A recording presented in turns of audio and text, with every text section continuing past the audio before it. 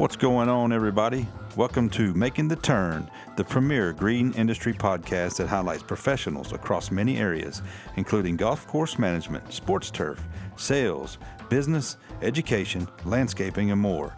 Making the Turn is hosted by me, BJ Parker. I've spent nearly 25 years in the green industry, mostly as a golf course superintendent, and now I want to bring the knowledge and insight from myself and the many people I've met and continue to meet along the way.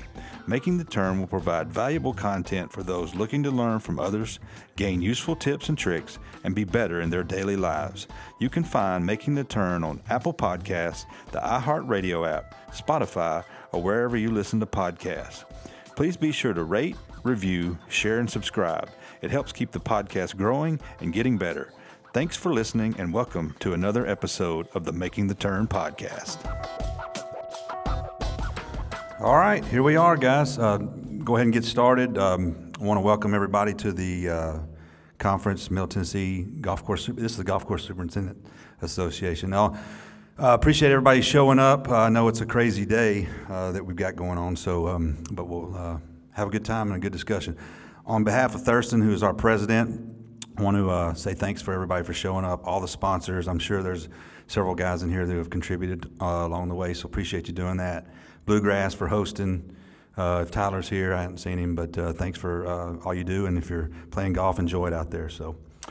But what I'd like to do, as I told you before, we're taping this as a podcast. My name is BJ Parker. I host a podcast called the Making the Turn podcast. Hopefully you guys have listened to it, enjoy it. Had a lot of good people that are in this room and some that are not in this room on there. So had a lot of fun doing that. And so I hope if you want to be on it, by all means, come holler at me. But we're going to have a panel discussion. We've got a few people here we've asked to come on and talk about how 2020 has been, and is it the greatest year or the best year for golf that we've had in a while. So what I want to do is, I don't want to hijack this whole thing, so they've got several people up here, and I want this to be interactive. We want this to be interactive, so if you've got questions, by all means, we've got mics, we've got things that we can get you on here and talk. So please speak up if you have anything, and don't let us all just jibber-jabber up here. So Jim, why don't you start? We'll introduce everybody. We'll start from over here on my right, and just kind of a brief introduction, and then I'll chime in. I'm Jim Brosnan, University of Tennessee, and we need to acknowledge that today's session came out of a fascinating question asked by Dan Johnson, and that doesn't really always happen, right? I mean, Dan Johnson asking fascinating questions is a rare occurrence, but he asked a question on an episode of BJ's podcast: is 2020 the best year for golf or the worst? And if you really think about that and try to unpack it, that's a pretty interesting question. I think that's what we want to talk about today from an array of perspectives. You know, I'm a university professor. I can offer some insight there, but I'm really curious to hear from you all, whether you work in private golf, public golf, whether you're a spray tech, whether you're a head superintendent, director of agronomy. We've got some industry folks here today that work with sales to golf courses. We just finished EOP. There's a lot of variables in what makes a healthy golf market, and they've all been kind of affected this year. And I think it'd be kind of fun to talk about those effects and what we think might happen in 21. So I look forward to a good discussion. Very good. I'm Jeff Cooper, head superintendent at Saddle Creek Golf Club in Lewisburg, Tennessee. Welcome, Jeff. I'm Brandon Horvath. I'm also at the University of Tennessee, and to echo Jim's comments, I'm truly surprised that Dan asked an interesting and deep question, and we put him out in the field so that he could be far enough away from us so he can't get to us. But you know, I'm excited to hear, and like Jim said, hear from you guys. And I think the effectiveness of this kind of panel discussion is only as effective as the audience is engaged in the topic. So if you guys get engaged in this and offer some thoughts back to us, then we can have a pretty robust discussion this morning and really kind of dive into that kind of concept. And I'm looking forward to it. I'm Kevin Snell, and I am at Henry Horton Golf Course. I still have the old term greenskeeper by my title, and appreciate you guys for having me. Thanks, Kevin. I'm Justin Browning. I'm at Clarksville Country Club. Been head superintendent since 2016. I'm Dan Johnson. I'm the golf course superintendent at Old Hickory Country Club here in Nashville. Appreciate you guys all coming out. This did kind of stem from a very passionate, in-depth conversation between me and BJ on the last time I was on his podcast. It's been a crazy year. I mean, we've all had struggles. Everybody's had a wide range of emotions. I don't care which side you were on. All of us, I'm sure, at some point had some sort of uncertainty or fear or anxiety. A lot of us had fear and anxiety for our jobs and our industry, and thankfully, I do feel really blessed that our industry has ultimately thrived. I feel like rounds of golf at my facility alone have doubled. That's the trend at most people's facilities. And quite frankly, that's kept us employed. Whatever you believe about COVID-19, the coronavirus, we were able to stay employed in an industry that's thrived. And, if the term staying safe in an environment that, quite frankly, you're not all up on people. You can do that in a safe manner. And, part of this whole thing, if we learn anything, humans need to be cleaner. Don't encroach on people as much. Don't be breathing on people. Don't be licking doorknobs. Wash your hands. You hang around different people than I do. How many times have I been to a nice steak dinner where the guy in the stall next to me doesn't wash his hands, and that's, you're paying good money. If that guy can wash his hands 50% more times, that's what this whole thing is all about. But no, the fear and anxiety for me, I'm sitting here the first week of the pandemic, and I'm looking at my wife like, my boss owns bars downtown Nashville, Tootsie's and Kid Rocks, and I'm sitting here, and they shut him down. And then he laid off all the head managers.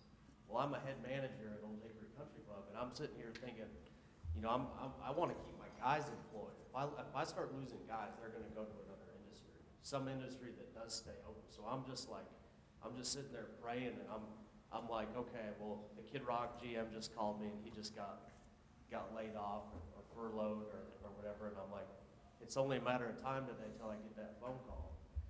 So, a couple weeks into it, we realized that golf was really going to thrive, and it was great. We did some weird stuff from a work aspect. I mean, from the deep cleaning to the social distancing to the splitting up lunches. Keeping the guys away from each other in the break room. I've really enjoyed a clean break room every day. It's nice to work in a cleaner environment. But anyways, I'm going to stop rambling because that's what I'm good at, is just constant rambling. I'm going to give it back to BJ. Part of this, I want to talk about the University of Tennessee, what they're doing. Kind of wanted to do some short interviews with Jeff Cooper and Kevin Snell and Justin Browning, and kind of get how they started their careers, how many years they've been doing it, where they're at, what projects they're doing, and how they've handled the year 2020. Because we've all had stuff to deal with. I know there's a lot of Metro guys here. I want to talk to some of you guys about what you guys had to go through, from a government aspect, and how much our rules a lot more strict, and what all you guys had to deal with. Because we've all had to deal with some crazy stuff this year. Go ahead. Sorry, Dan. Hey, make sure you hold that mic in closer to you. You're good, though. Let's start. Kevin, give a little bit of background about you and where you're at. We've known each other quite a while, and you're a heck of a golfer as well as a superintendent. So talk a little bit about that, and then kind of how this year with you guys has affected. I appreciate that. My background is kind of all over the place, to be honest with you. Yeah. I grew up working at Henry Horton Golf Course throughout high school and college. I was mainly more of a basketball player during that time. I went to Middle on basketball scholarship, and it was a pretty rough year, and ended up going somewhere else and getting more into golf. Came back to Middle and walked on the golf team, was in plant and soil science, and I always liked both sides of golf course business, and was kind of struck between which end to go to, and ended up going to the assistant pro side for a couple of years, and became a pretty decent player when I was at Riverbend Country Club.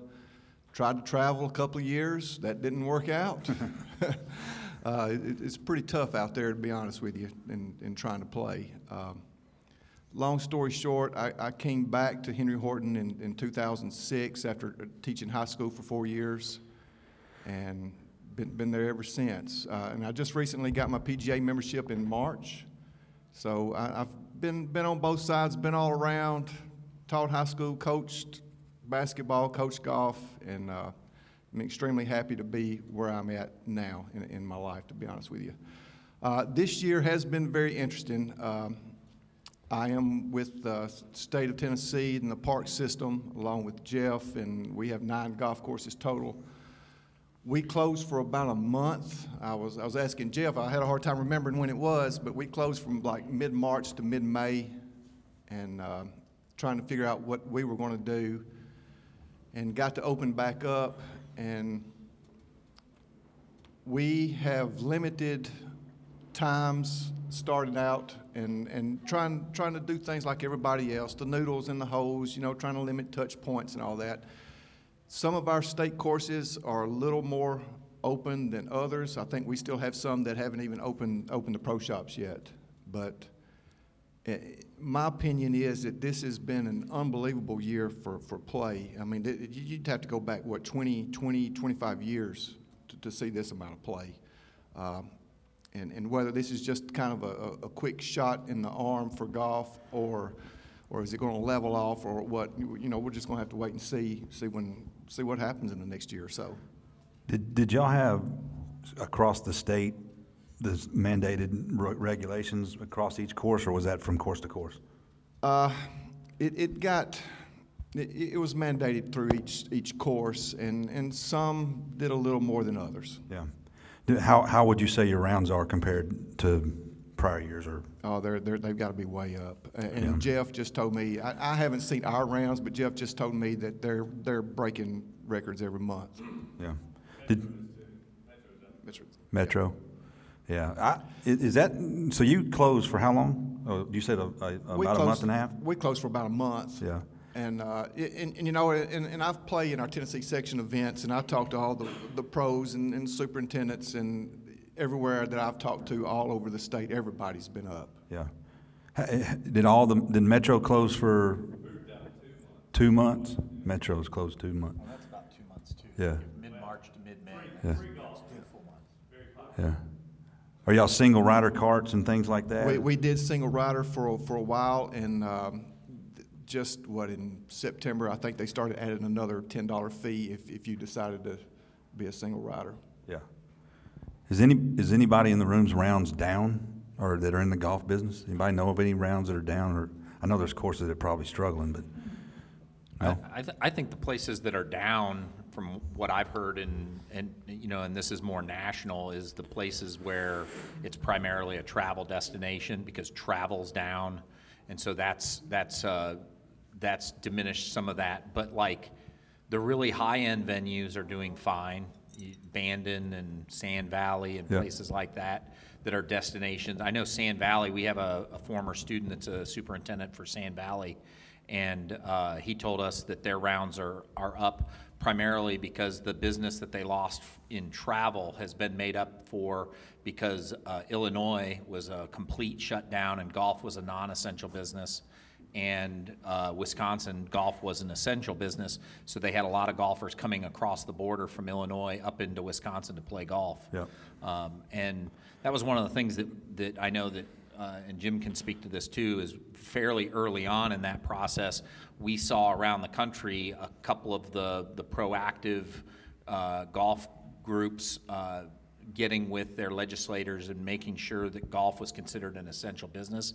And so we kind of put a push into our organizations and saying, look, we need to get out ahead of this and get golf declared by the governor an essential business, which we were successful in doing in a kind of unified effort. And that was, I think, a huge piece for making sure that golf is going to do well in Tennessee. And I'm just pulling up my GIN app right now, and I can tell you that golf is up for me. I mean, I played in 2019 37 rounds of golf, which at the time, one of the last rounds that I played was with a group of guys that I grew up with, and they said, do you play a lot of golf? And I said, well, I'm posting my 36th round of the year. And they were like, oh, that's not that much. I was like, dude, there's only 52 weeks in a year. That's almost once a week. And he went, oh, yeah. And then if I scroll over to 2020 scores reported, right now I'm at 55. So that's almost double. And at 52 weeks a year, that's better than a week a year if I don't play any more golf. Yep. So, and I'm playing 3 times this week. So, Well, and the listeners out there, may wonder, well, this has been a conversation about rounds up. Well, how could this be the worst year for golf then? And I think the forward-looking piece, and Kevin, this is a question for you, is have you gotten your 21 budget yet? No. Because I know I've had conversations with some clubs that have gotten their 21 budgets and they're significantly down, and they're being charged with cutting large amounts of funding out of not only maintenance and operation, but also have open staff positions that now can't be filled, right? And this isn't a huge issue, I think, at the private golf level, but in public and state facilities, we're seeing record play, but we're not seeing resources to go in to support that record play. And the downstream effects of that get a little uncomfortable, right? Because there's more cart use and more cart traffic, more wear and tear in the golf course, less resources for maintenance, and where does that go from here? Well, it's coming. We know that there's going to be some cuts. We've already had, being in the state, we have our equipment that we lease through another state agency called VAM. And we've just had, they're trying to reduce their budget by 12%. So we've already had to turn in a couple of pieces of equipment, to help with that 12% reduction. So you're right, play is up, golf course revenue is up, but when you're dealing with government and if tax revenue's down, then obviously there's going to be some cuts. We're just hoping it's not going to be too much. Jeff, why don't you give a little bit of introduction to you and kind of your background and how things are going down in Saddle Creek? All right.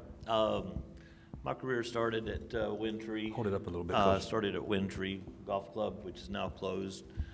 Started there just as a crew member and as a part-time, just something to do on the weekends, and worked my way up to the assistant's job. When the superintendent left, they gave me the keys. I'd never had that job before as a interim superintendent. Right. I had some, I think some of you guys know Neil Carson. Neil came in and kind of tutored me for part of one year and part of another year. So that's kind of where I got some of the knowledge. And then when Windtree shut down, I moved to Pine Creek, where I worked with Bill Riley for a year. Then after that, I applied for the superintendent's job at Riverside Golf Club down here in Old Hickory. I was there for 18 months and knew that the job was open at Saddle Creek. Applied there and got the job. So that's where we're at. That's how I got there. Yeah. Our business has been booming, but we didn't really have a good number to go from as far as where it was the year before because the course had been run down for so long. But from all indications, it's back on the track where it was when it was in good shape. Sure. As far as budget, I haven't got it yet, but we're working on it. Our ownership has made a commitment for the improvement of the golf course, and they are standing by that, which is a good thing.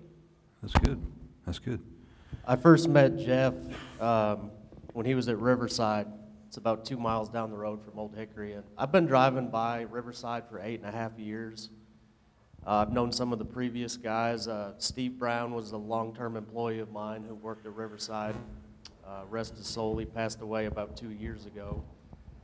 But you know, it was a little run down, and man, those greens look good. All of a sudden, it was just like instant improvement. And one day I got a random call, and it was Jeff, and he was in a pinch, and I think they either needed something worked on or my mechanic to look, and we kind of became friends. But you know, not too many of us in the room. Some of the sales guys might know Jeff, but just kind of wanted to introduce him because he's, you know, it's been good kind of developing that friendship and bouncing ideas off each other, and that's what roundtables like this are all about. Is just, you know, I get more out of you know, just sitting there talking with my buddies than I, you know, do at, you know, national GCSAA meetings and, you know, chemistry seminars and stuff like that. So it's been good getting to know Jeff. He's done a great job. I hear fantastic things down at Saddle Creek, and just keep rocking and rolling, man. I mean, that's what it's all about. And you know, I encourage you to come to more of these. And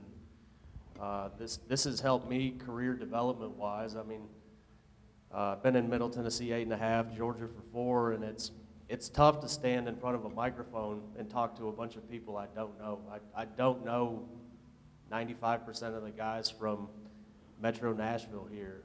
I don't know some of the sales guys in here, but I'd like to get to know all of you. It's you know, it's not. I give BJ a ton of credit. That's one thing I'll say. It's tough to stand in front of a microphone and kind of put yourself out there, but it's, you know, the more and more I've come to these things over the years, it helps. And I'm not the world's best public speaker, but it's good to do and network, and it's just something you can learn a little bit from every meeting. If you guys take one thing away, or maybe there's an idea of how one club, you know, battled something during this pandemic, and you're like, man, we need to implement that at our club because that might help with, you know, revenue or just an idea about chemicals or equipment, or I mean, there's so many different things that you could take away from this. Well said. Justin, you're up. All right. It all started for me at getting an Austin Peay through a scholarship with the baseball program. Team manager turned into a field tech pretty quick. My junior year, I met Henry Lane working on irrigation out there and got a job at the country club in 2005 and graduated 2006. Didn't take long to figure out that's kind of what I wanted to be doing. And Henry said, just stick with him. And I learned a lot through him working up to foreman. And we had a management company come in 2014 and decided that Henry's run was over there, which kind of worked out for me. I moved right up to assistant. And in 15, I was interim for that summer there. And the management company brought in another one of their own guys. So I moved over to Eastland right down the road and was there for less than a year and back at the club now. Been there since 2016. Love it. Great crew. That's kind of where we ended up. I don't know what that noise was. That's good. Well, so how's things been for you, on your side of the business during all this? We're private. We knew about the virus. I feel like we were just kind of had our radar up. Yeah. The membership acknowledged it. We did everything we could on our side to kind of cover the club, the noodles, no ball washers, no rakes, till they asked to put them back out. Didn't open the bathrooms till they asked to open them, Yeah. Which was, you know, in my opinion, too early. I mean, I just kind of felt like we needed to watch our back. But, you know, honestly,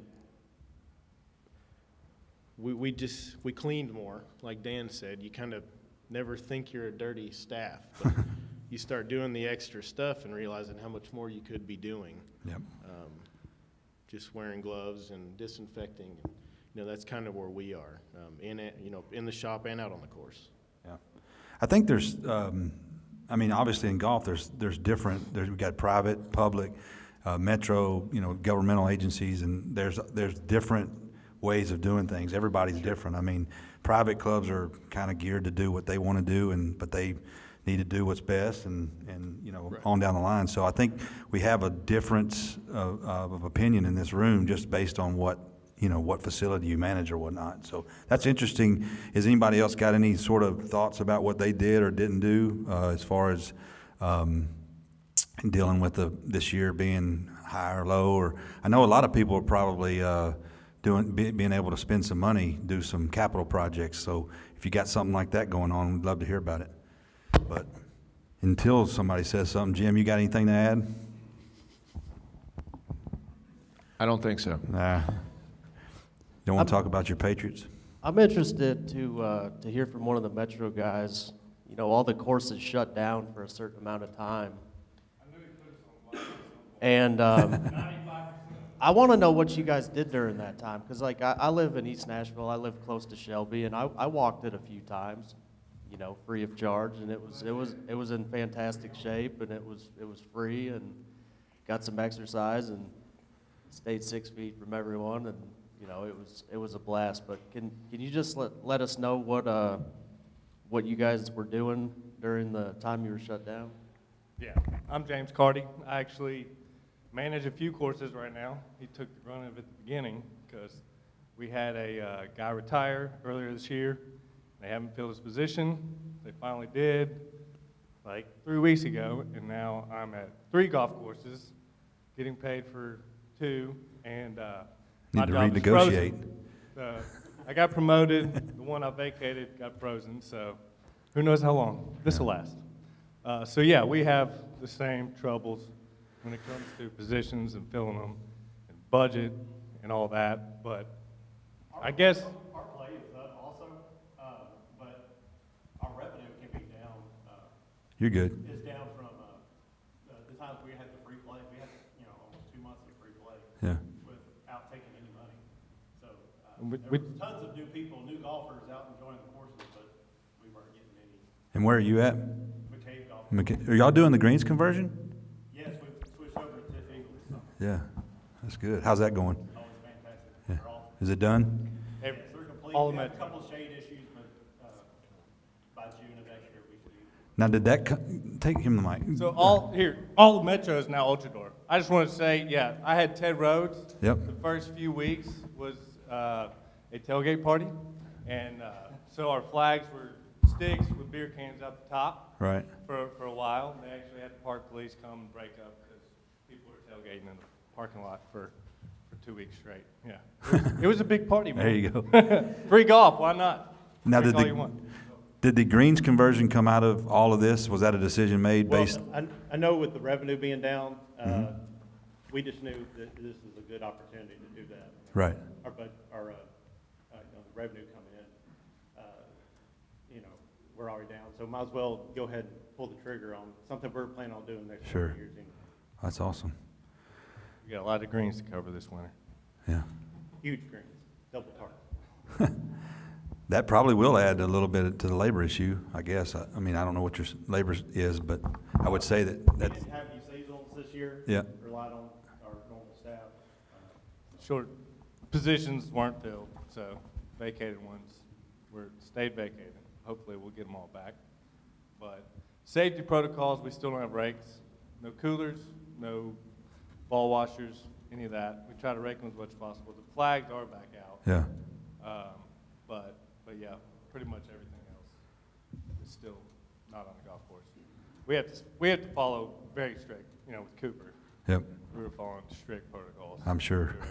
So how many weeks were you not working, or did they switch you to another department temporarily, or that's kind of what I was The grass getting still at with- grows. So Right. some came in, we kind of took shifts and split the crew up, come in 1 or 2 at a time to get the grass mowed. But yeah, everybody's getting paid for 2 months, 2-month vacation for a lot of people. It was great, but from a superintendent standpoint, you're like, oh, I got all this stuff that I got to do pre-merge and Right, spring. so no, like, So no, we had like, to go furloughs and or get some anything? stuff. No furloughs. No. Good. In fact, Cooper was under How did you quite a bit of guys, scrutiny for that. how did you guys handle outbreaks or tests or procedures for that? We're getting into that now.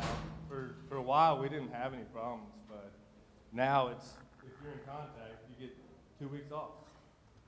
Hey, so We some take people temperatures every morning, wear masks, social distance where possible. Yeah. If there's like a stage 1 contact, where your family member is tests positive, then you have to take off 2 weeks. Or if you get a negative test also. So and it's changing, you know. Sure. It's changing all the time. They have a guy that they hired specifically for it. You know. That's interesting. So you said you had several positions unfilled on your staff right now, right? And then you said you had no seasonals. Your regular staff was full, but you had no seasonal. So how many down does that put you compared to a normal year? We're 4 people down. So you're 4 Per people golf down. course. And you're how many? Per golf, about 4 down per golf course. So have you made any changes to kind of what the level of expectation is to align with having less people? I wish, but we're really good at what we do. So, and we can't let it go. But yeah, expectations are down. Just make sure we prioritize. We start with the greens, tees, fairways, not having to run coolers or move breaks, stuff like that. That Sure. helps. For sure. That was mainly a seasonal type job, so that helps out in the morning. Primo's our best friend this year. I hear you. For sure. I noticed that it takes us about 2 hours a day to do water coolers, and that's just something you never think about. And I mean, that's 10 hours and 5. I mean, that's 14 hours a week you're saving. You know, times anywhere from $10 to $15 an hour. I mean, that does add up on that job. I love the no water, and then you get to start thinking about it, where it didn't bother you a year ago to touch that little spigot on the water cooler, and now you're like, you know, do I want to? Is it gonna kill me? Am I gonna get sick and die? I don't know, but I would agree. I've sprayed tons of Primo this year. Thankfully, I haven't had to cut like you guys. I went 1.5 positions less just because, and I was very mindful budget-wise. And then, you know, the product ended up being pretty good, and then they're going to ask, well, you spent $100,000 less this year than you did last year, and we've kind of adapted. We've, you know, eliminating some jobs, spraying a ton of Primo. I mean, we Primo'd roughs this year twice. We normally just do it once, and it's amazing. It's amazing the savings. You know, you're not having to send the extra labor out blowing grass clippings, or, you know, instead of hitting it twice a week, you're hitting it once a week or once every 10 days. But it's been interesting for sure. I think that's a good transition. I'd like to know from the sales guys if they're what sort of perspective you got on this year. What are sales like, centered around the, you know, fertilizers, chemicals, seed, whatever. Anybody got any perspective on that? And Sean probably enjoys this Primo talk. So. What about you, Craig Kettleson, with John Deere, Greenville Turf and Tractor? Well, thank you, Dan. It has been a great year for us.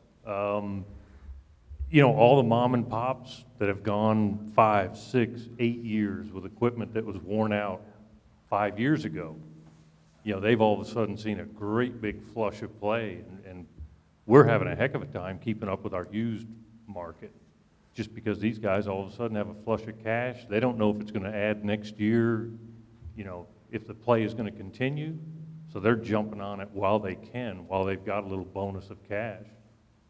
The big clubs really haven't seen a change.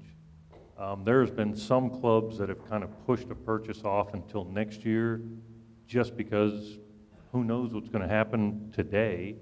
This election may affect a lot of different things, and then COVID on top of that. So there's a lot of factors that go into the major purchases of $500,000 worth of equipment. But the small purchases have been phenomenal this year. Go COVID. Sorry.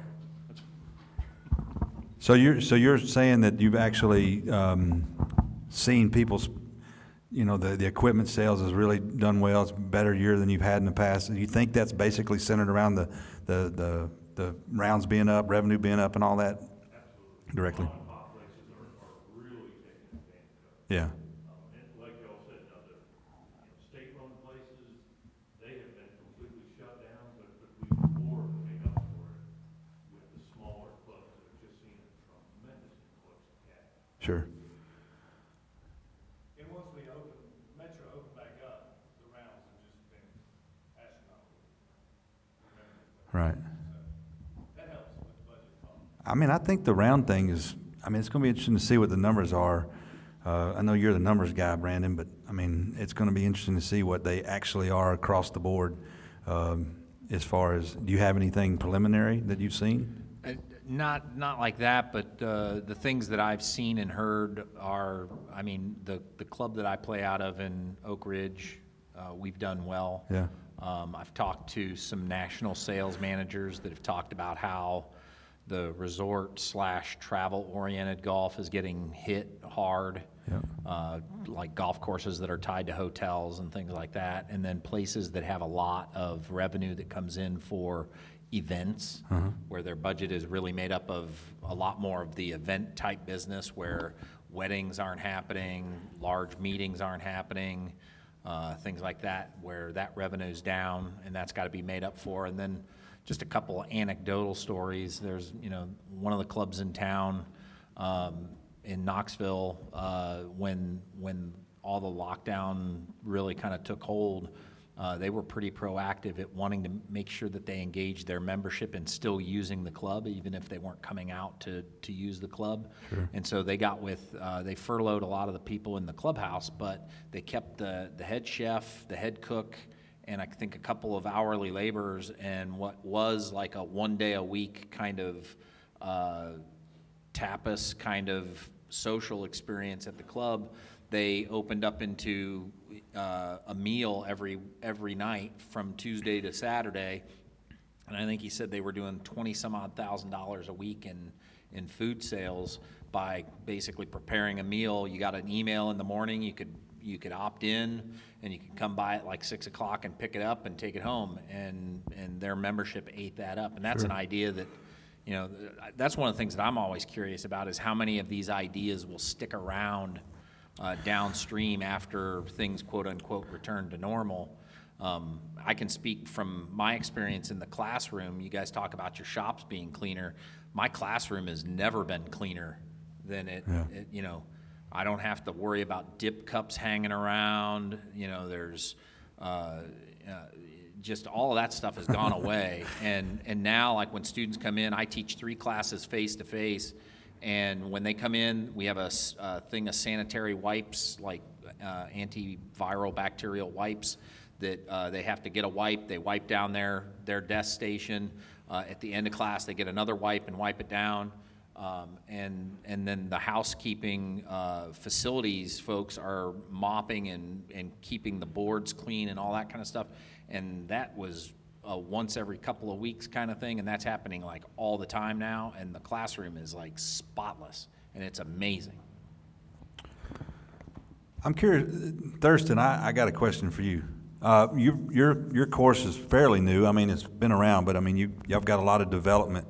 Has that picked up because of all this that's happened, or what are your thoughts on some of the things that are going on out there at Troubadour? We're staying busy. A lot of the house construction is still booming and still going. I think for a while there in March, like everybody, we know what was going to happen, but we still remained open. Yep. The single cart riders, and but the housing and the projects, are still continuing. But like you said, not knowing, I think it's slowed down a little bit just because uncertainties of Sure. and supplies. That's been the hard thing, is actually getting supplies to do some of these projects that we're doing on the course and throughout the development. Yeah. That's been the hardest thing, is just trying to acquire supplies. Yeah. Got a question for Sean Emick with Syngenta. supply chain, you know, I've talked to some of the equipment guys, and it seems like every company has a few select pieces of equipment where, you know, they're having issues getting it because it's made in other countries, and because of lockdowns and government regulations, we're getting things slower. Where I feel blessed to have a very good technician working on my equipment. Pieces of equipment he'd have up in, you know, a day or two are now taking 2 to 3 weeks because we're waiting on parts that used to come overnight. Now we're waiting, you know, weeks on end. So from a chemical and fertilizer standpoint, you know, where not just your company, but the industry in general, and because I know a lot of stuff comes out of China and many other countries around the world. So speak to that, please. Yeah, I guess we're sort of blessed in the industry in the fact that we do early order, and the whole reason for early order from a manufacturer's perspective is to get next year's bookings in November, forecast production, make sure that we're not stocked out of things. And I can only speak for Syngenta, I can't speak for Bayer BSF, but from our perspective, we have not had any supply issues with products. The tariffs, those kind of things that around the world have not affected our supply whatsoever. You know, it's interesting to hear the comments about the extra PGRs going out. One trend I'm seeing this year is to actually tech mix Trim-It and Primo together to gain an extra week, maybe 8 to 10 days of extra residual that Primo doesn't give by itself. So that's, for everyone in the room, that's one trend that I want to point out because labor is so short and you only have so many hours during the day to get things done. Yep. I'm also curious as to, you know, with the extra boom we just had in rounds, I'm under the assumption that a lot of the capital budgets are going to be increased for next year, and maybe curious to hear for people in the room, are your maintenance and chemical and fertilizer budgets going to stay flat? Are they going up a little bit? And most of those gains, are they being viewed as a windfall for the year, and most of those profits are going to go into capital budgets, I'm assuming? But I wanted to get your clarification and feedback on that. That's a good question. Anybody up here want to answer that? They passed that tax in Nashville, not 34%. Yeah. We're all going to be big trouble. If we don't pass the 34%. The one group is trying to make it a max of 2%. They've already passed 34%, but that would mean we get cut by 32%. Okay.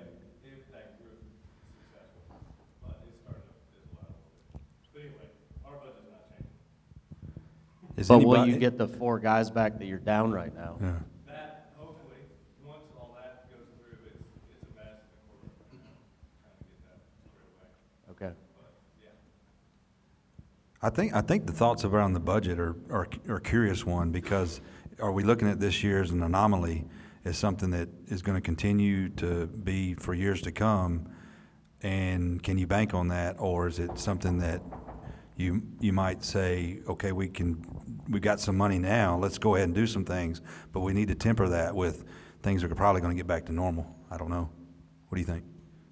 Well, some of the member-owned clubs are largely unaffected from what I see. Now, in my experience, and like Justin Browning at Clarksville, we are private, but we are owned by a single owner, or in Justin's case, a group of 4 or 5 investors who formed an LLC. So some of their businesses may be hurt. My boss has seen he's making 25% of the income that he normally is used to making downtown Nashville. So the other clubs, you know, some of the other big clubs in town, like a Hillwood or a Richland or a Belle Meade, you know, their lifeblood is those member dues, and golf is booming and memberships are selling like crazy. So if anything, their budgets, and with all the wear and tear, their budgets are going to need to go up. Now, I don't really feel that that's going to be the case. We'll be lucky to get back to where we were last year. Like I said, I probably had about a 13 to 15% reduction in what I spent last year to where I'm at this year, because my boss, quite frankly, isn't making as much money as he's used to, and Justin's people, I don't know what his investors do, but I think we're in a little bit different boat. I mean, every situation, just because golf, we're used to doing 80 rounds a day. We're averaging, at peak season this year, we were averaging 150. Now we're back to about 110 because these people learn that they can do in 3 hours on a Zoom call what it's taken them 8 hours of being sorry in an office. And so they can wake up at 6 a.m., knock their Zoom call out, and go to the golf course. And so the demand for golf is not, I don't believe it's going to go away, but it's definitely a problem, for the metro guys. And even though we're private, I don't feel like we're in the same category as some of the other member-owned clubs who, as a group, fund the facility versus a single owner. I think a lot of the question about what's going to happen with rounds and golfers is largely dependent on what happens when, quote unquote, things return to normal. And you see this all over the country, right? Like Manhattan, there's lots of people that own real estate in downtown Manhattan that are really wondering where companies are figuring out, hey, for no rent, we can have our workforce stay at home and get the job done. And we're paying for this really expensive building in downtown Manhattan, and we don't need to be paying for that. So sure. They don't go back to that. Where other businesses they own their buildings or they own their real estate, and they're trying to figure out how do we make sure that our workforce comes back to the office because we're having to keep up this piece of real estate that we probably can't offload right now because there's plenty of open commercial real estate. And so we're sitting here on a cost that we don't have people filling.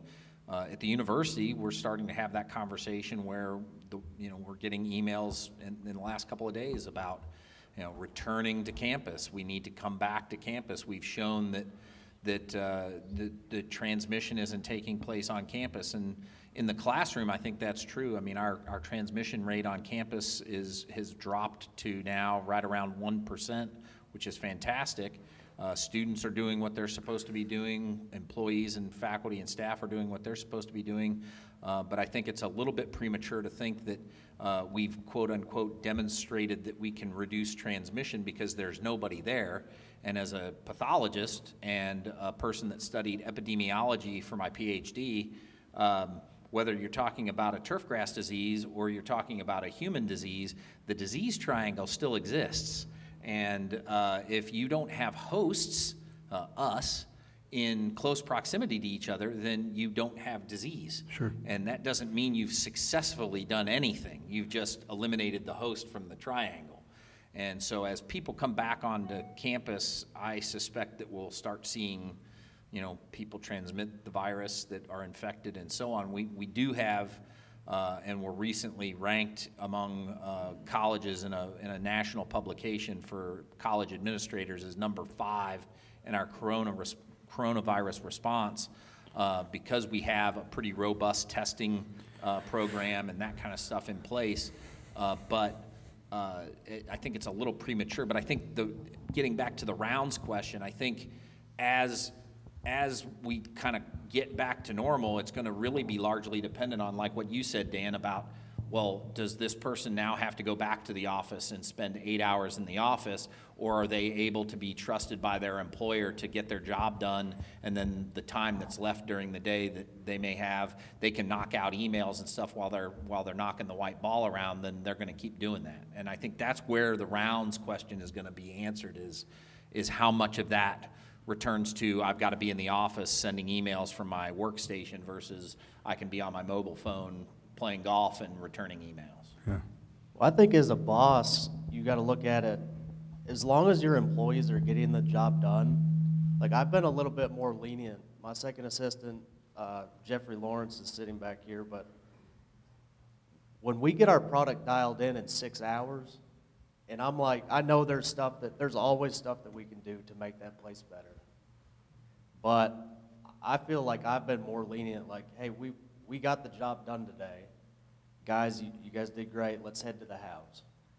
I think employers and big corporations, as long as that employee is making them money and making them look good, I don't think big bosses at these big corporations are gonna care if that job took 10 hours or it took 2 hours. Because as long as it's making the boss money at the end of the day, you know, so I see a shift of management styles, and that's something we'll all have to assimilate and adapt to, is you know, possibly looking at changing how we manage people or manage our resources.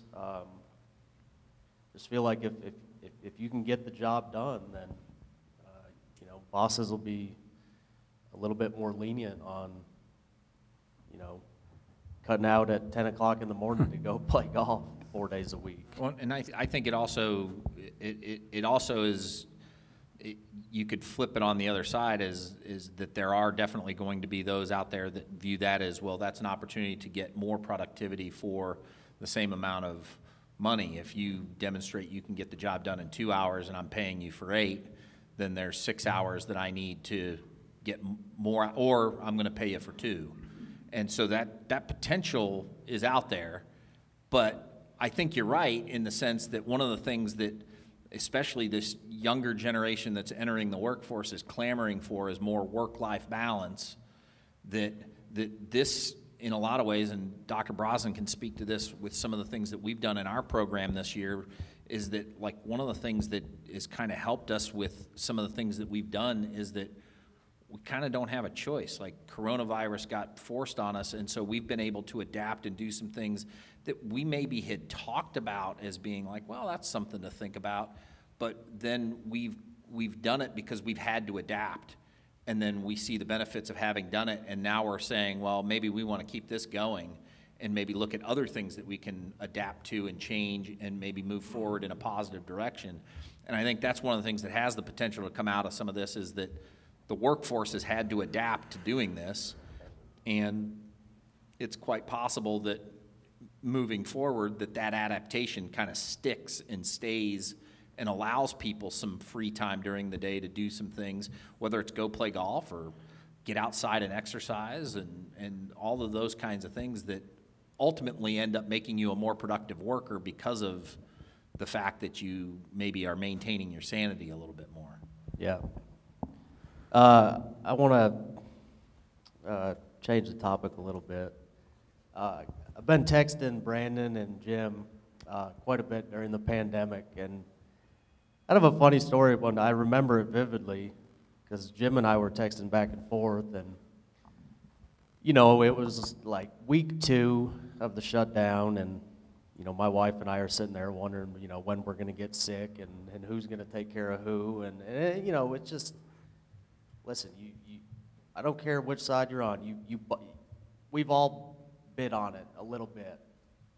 And you know, it was right after my wife had gotten home from the grocery store, and she's sitting over there with this sanitizing product called Microban, spraying the damn groceries off and wiping them down, and you know, and doing everything we can. And I'm sitting here texting Jim, and he's like, you know, I'm so thankful to be at the University of Tennessee working for the state government. You know, I've had some opportunities over the years, but there's something to be said for some stability. Now, no one is 100% untouchable, but you remember that conversation we had and how thankful you were to, but then what was next was not all of your grad students necessarily or researchers are covered under kind of the same state of Tennessee umbrella, and you were talking about some of the funding from BASF and Syngenta and Bayer and FMC and all these companies that really give you not only product but research dollars. So yeah, I mean, I think I know where you're going here, Dan, that and Brandon I'm sure will share the sentiment too, that you know, as professors at the university, our salary is covered, and we get about $3,000 a year in operation, and that's it. And I have, I think, right now, 8 full-time people, right? 2 research technicians that have worked for me for 12 years that are full salary, full benefits, it's 100% on me to bring in revenue to support them. 3 graduate students right now.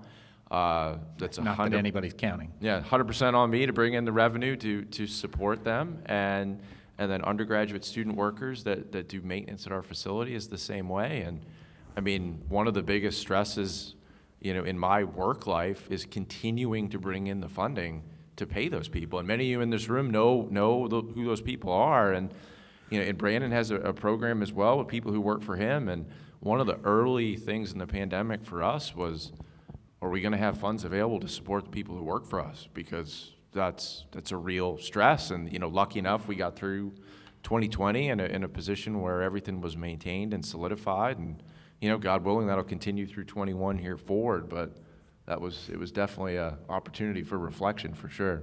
So did either of you ever have your employees are nervous because they kind of know where the money comes from? Do either of you remember having actual meetings? Yeah. Sit downs with your entire team? Yep. Oh, absolutely. 100% sat down and told everyone who worked for me that I met with our business manager and we went through the finances, and if we didn't get a research dollar, if nobody wanted to do a project this year, this is how long everybody could continue to get paid. And just trying as the boss, just trying to just put it all out there. This is where we're at. This is realistic. This is a worst case scenario. We're gonna hope for the best and plan for the worst, right? And move forward. And luckily, we were at a point where we didn't have to come to that. But yeah, for sure. Yeah, and I would say, for me, I don't have quite as big a program on the research side as Jim does, but I mean, it's the same kind of thing. And our former department head likes to use the analogy of shops in a mall. It's one of the things that I think gets misunderstood about university faculty is that there's some magical pot of money that all the tuition dollars go into, and you just take out a deposit when you need some money to do something, and that's not how it works. The money that funds the programs that we do and the research that we do comes largely from the industry and from granting sources, and that it's 100% our responsibility to provide those resources to engage our program, and we have to be self-sufficient in that sense. And that shops in a mall analogy is kind of pretty apropos in the sense that the university is the mall, and it's run and managed by a group, and so the basic resources are there for you to do your job, but the success or failure of any individual shop in the mall is largely the result of that shop owner, and we're the shop owners, and we have to bring in the resources to do that. And for me, my trial work was down a little bit, but I think that was largely where companies made strategic decisions about products that are in the pipeline that maybe could be put on hold for 6 months to a year to kind of pull back some revenue and capital and hold that, because there was some uncertainty, especially early on. But then once we kind of got our sea legs, if you will, and kind of everybody started to kind of feel like, okay, we're going to be able to do this. We're going to have a workforce that's working out of their homes, but we're still going to be able to do business and have meetings and that kind of thing. Then I started getting emails like, hey, can you put this trial out really quick? Yeah, sure, no problem. Send me the product.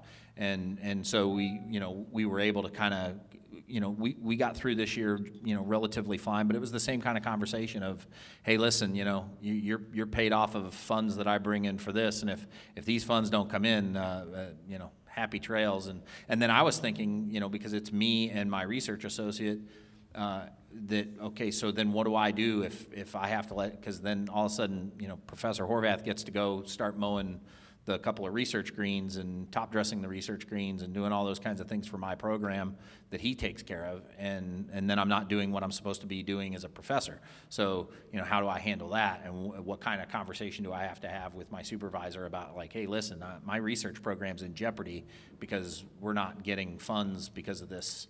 And then, I mean, as much as we're thankful that we have a university job, I mean, I was on the coronavirus task force for the university about bringing, how do we bring students and folks back to campus and do it safely and that kind of stuff. And I was involved in the outreach and engagement piece. But, I mean, early on, there were very real conversations about, students saying, well, if I got to do this online, I'm not paying the tuition to go here. And if we saw a huge drop in enrollment, then, that puts all of our jobs in jeopardy, because that's the kind of money that does pay for salaries and faculty positions and things like that.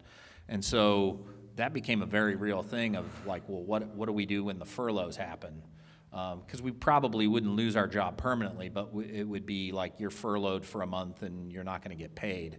And then you got to figure out how to make your mortgage payment and everything else. And so we had some of those conversations. And that happened. Like, that happened at the University of Arizona this spring. Yeah. That their faculty were furloughed. We tried to prep for that. And as we talked about today, like, when norms break, they don't ever really go back to what they were. They form into new things. And I think some of these behavioral patterns that we've touched on this morning are going to continue. And we feel that one of those things might be maybe enrollment 5 years from now is way down from what it was 5 years before now.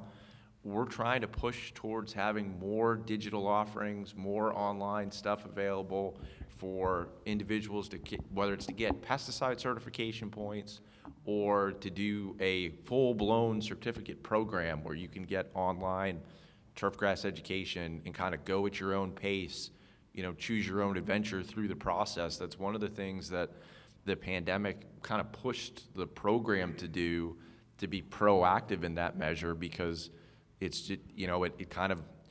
showed us that while we're one of the bigger programs in the country, we're not really that big in that space, and it's an opportunity to become more proactive and be a part of that space. And I'd say too, the other thing that fortunately for us is that enrollment is actually up. And from this experience this fall, the other things that I think come out of it, because you said you were interested in kind of hearing overall what the university is doing, is that, I mean, we had, like I mentioned, we have a robust testing program. So one of our prominent, they're called governor's chair faculty, who is a molecular biologist, has taken the lead on pooled testing across campus. So every couple of weeks, there's a set of vials in a residence hall. The students are required. It's not an option. If you sign your housing contract, you signed up to do this. So they're required as much as humanly possible to then do a saliva test. So they spit into a vial. Those vials are collected, brought to this governor's chair lab. They're pooled into pools of 3, 4, or 5, tested for coronavirus RNA. And if that pool tests positive, then those 3, 4, or 5 students are contacted and told to go to the health center and get a diagnostic test to then figure out if it's a real positive, and B, which one of those 3, 4, or 5 students it is. And then we've got another governor's chair that's testing the wastewater out of like 38 or 39 buildings on campus. That's certainly not a job I would want, but they're testing to see if they're detecting the virus in wastewater streams because when we get infected with viruses in general, we shed them through pretty much every orifice of our bodies, including the back end. So they're testing that to detect it and look at the presence on campus, which is amazing. And so this task force, I mean, we sat down, we had meetings with doctors that are experts in pandemics in general, and talked to us through the whole process of what coming back onto campus was going to be. And the chancellor made a pretty big push in the direction that we were going to be back on campus. It was probably going to look different than a normal campus experience. It is. I'd say that the activity level on campus is roughly, what would you say, Jim, 15 or 20% of normal? Yeah, I think that's about right. And so it's definitely reduced. The students are largely pretty burnt out at this point from fall semester. We went through with no Labor Day holiday, no fall break, so they've gone straight through from mid-August to now. We're going to finish up right before Thanksgiving and be done with the semester, except for finals, which will be done online. They're relatively miserable because about half of their classes, if not slightly more, are online only. So, like I said, I teach 3 face-to-face classes, and one of the things that I've also noticed is that they're extraordinarily appreciative of being in class. My attendance has never been as good as it is this year. The performance on tests and quizzes and things are better than they've been in years past. And I think that's largely because they kind of appreciate something that they didn't realize, which was, being able to go to class. My son, who's a sophomore in high school, has said the same thing. I'm like, hey, what happened to Dad? My stomach hurts. I don't want to go to school today. Dad, I don't feel good. He's like, no, I like going to school. I was like, really? He's like, yeah. He's like, I like being around my friends. And like realizing that, and that's a huge takeaway that, had this not happened, I'd still be dealing with it 7 o'clock in the morning, like, oh, I don't feel good, I don't want to go to school, and that's not happening, which is nice, because now I come in and I go, hey, bud, it's 7:30, time to get up, and he's like, all right, Dad, I'm up, gets up, off we go. So we're learning life skills too, so that's cool. And I think we're going to see that in the state, right, with our state associations, that, we've had these meetings ever since I've been in Tennessee, and we go to the meetings and it just kind of became relatively mindless. And I think when we get back to having more of them, people are going to really appreciate having the ability to be in the same space with each other and see their friends and colleagues, and kind of the camaraderie portion in particularly of our industry is going to be, I think, maybe more valued than it was before this happened. Yeah, absolutely. Kind of like this gentleman said, what's your name again? James. The grass doesn't stop growing, and we're all in an industry. I remember the day I went in and told my whole staff, sat them down. It was basically when it was really hitting the fan, whether we were gonna continue working or not continue. And the look of relief on everyone's face, we didn't have the luxury. And I'm glad you're back to work, by the way. But they weren't going to get paid for 2 months. I mean, I don't even know about furlough. It'd probably just be let go. The look of relief on their face, that most of my guys, I know all 6 of my Guatemalan employees, they lost their second job, so they were so thankful to be working on the golf course. So my biggest fear, it wasn't necessarily, hey, can I go, I can go for a little while without a paycheck, but a lot of my guys can't. And you guys are 2 of the best doctors in turf grass because you have an A team. And when you build a good team, you're saying you're down 4 guys. And maybe there are guys that come back every season, and those are key members of your team. You don't know, you're not guaranteed to get those 4 guys back, those same 4 guys, and maybe they're already trained.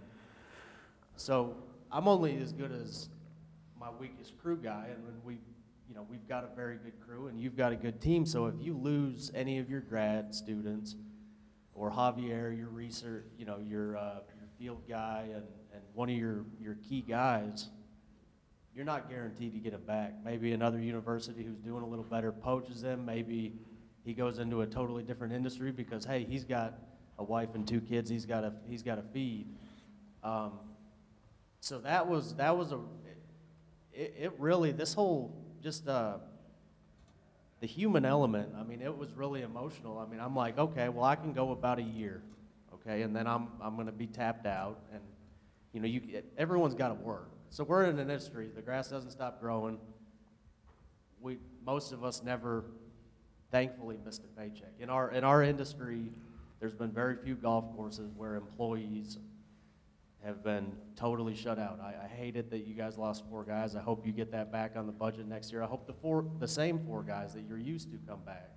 Not guaranteed, though. But you start losing key members of your team. I mean, if I lose Jeffrey, he's been my number 1 guy for the last 2 years, and there's a trust there. There's a trust with my mechanic. I trust that things are going to get fixed perfect every time. If I've got to let him go, even temporarily, he might not be able to go 2 or 3 months without a paycheck. So it was really it was an emotional time as a boss, just because I wanted so bad to be able to, for those guys to keep providing, but number 2, when all of it ends, maybe it'll end tomorrow, who knows? One of the candidates said it's going to end tomorrow, so we're not going down that on this. I'm editing that out if you do. On this podcast. Good move. So Yeah, it was just, it was a sigh of relief to be able to tell the guys, hey man, we're working, we keep rocking and rolling, wash your hands, you know, wipe off the surfaces, let's clean the shop every day. Well, and I think too, one of the messages if you're a manager in here is that, you know, regardless of how you feel about this thing, I'll make the argument, it's the biggest challenge you will have faced as a manager in your career. And it might be the biggest challenge you ever face as a manager in your career. And I think that we get very wrapped up in day-to-day operations in our business, right? We got to go mow, we got to cut cups, we got to do all the things that make a golf course run, and that's important. But I would challenge everyone in here to also take that time to reflect a little and deliver that message to your crew. That the fact that you were able to maintain day-to-day operations with all these other variables going on is a significant accomplishment that you should be proud of. And as Dan was saying, think about the bottom guy on your crew. If you took the time to pull that person aside and let them know that, like, that could be a really meaningful conversation. Yeah, absolutely. Is there anyone, I know we got all the golf guys here, just like the Metro Parks Department, is anybody in here? They don't need points. Okay. So let me know, like, how was their department affected any differently or treated any differently than yours? It wasn't? They had a stagger shift.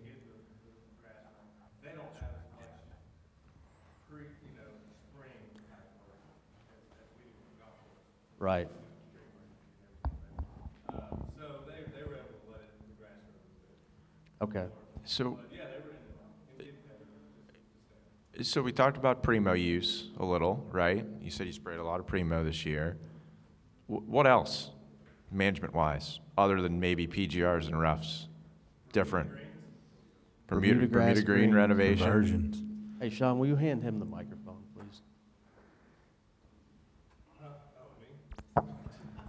You're up. So are all the Metro courses now Bermuda grass putting surfaces? Most of them are Ultradorf. They're still.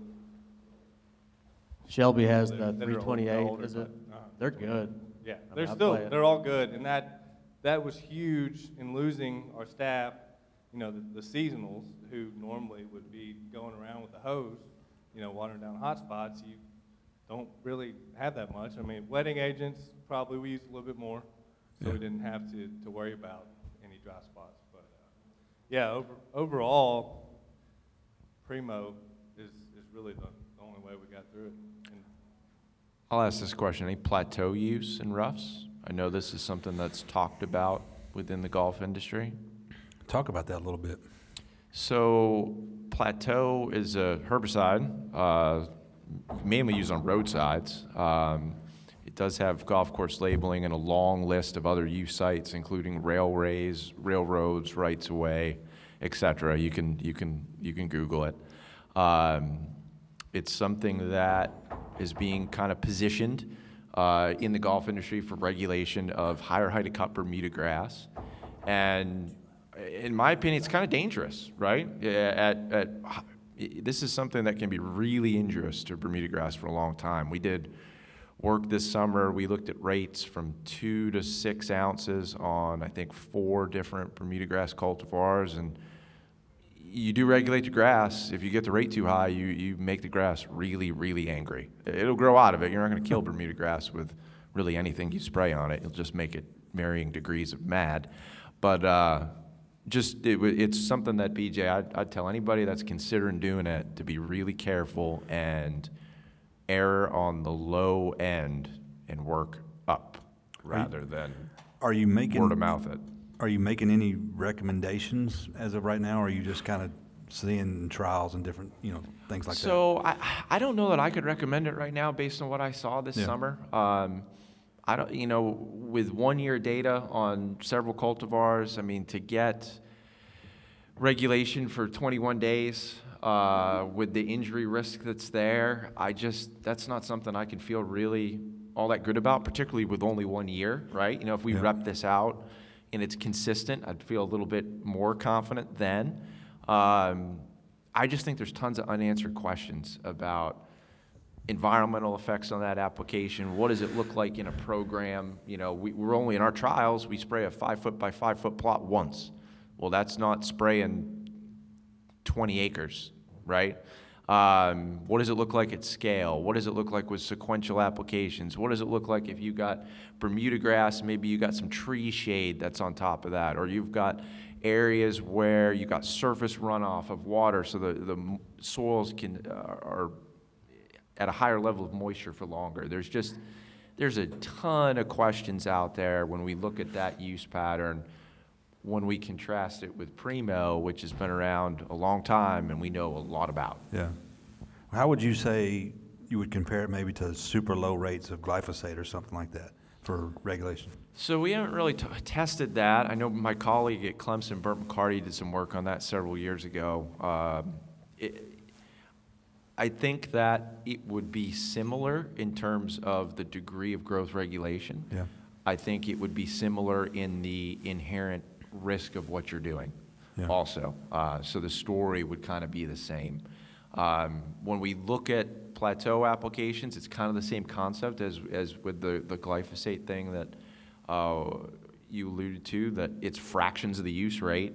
That has all sorts of downstream effects on selecting for resistant biotypes that we're not going to talk about today.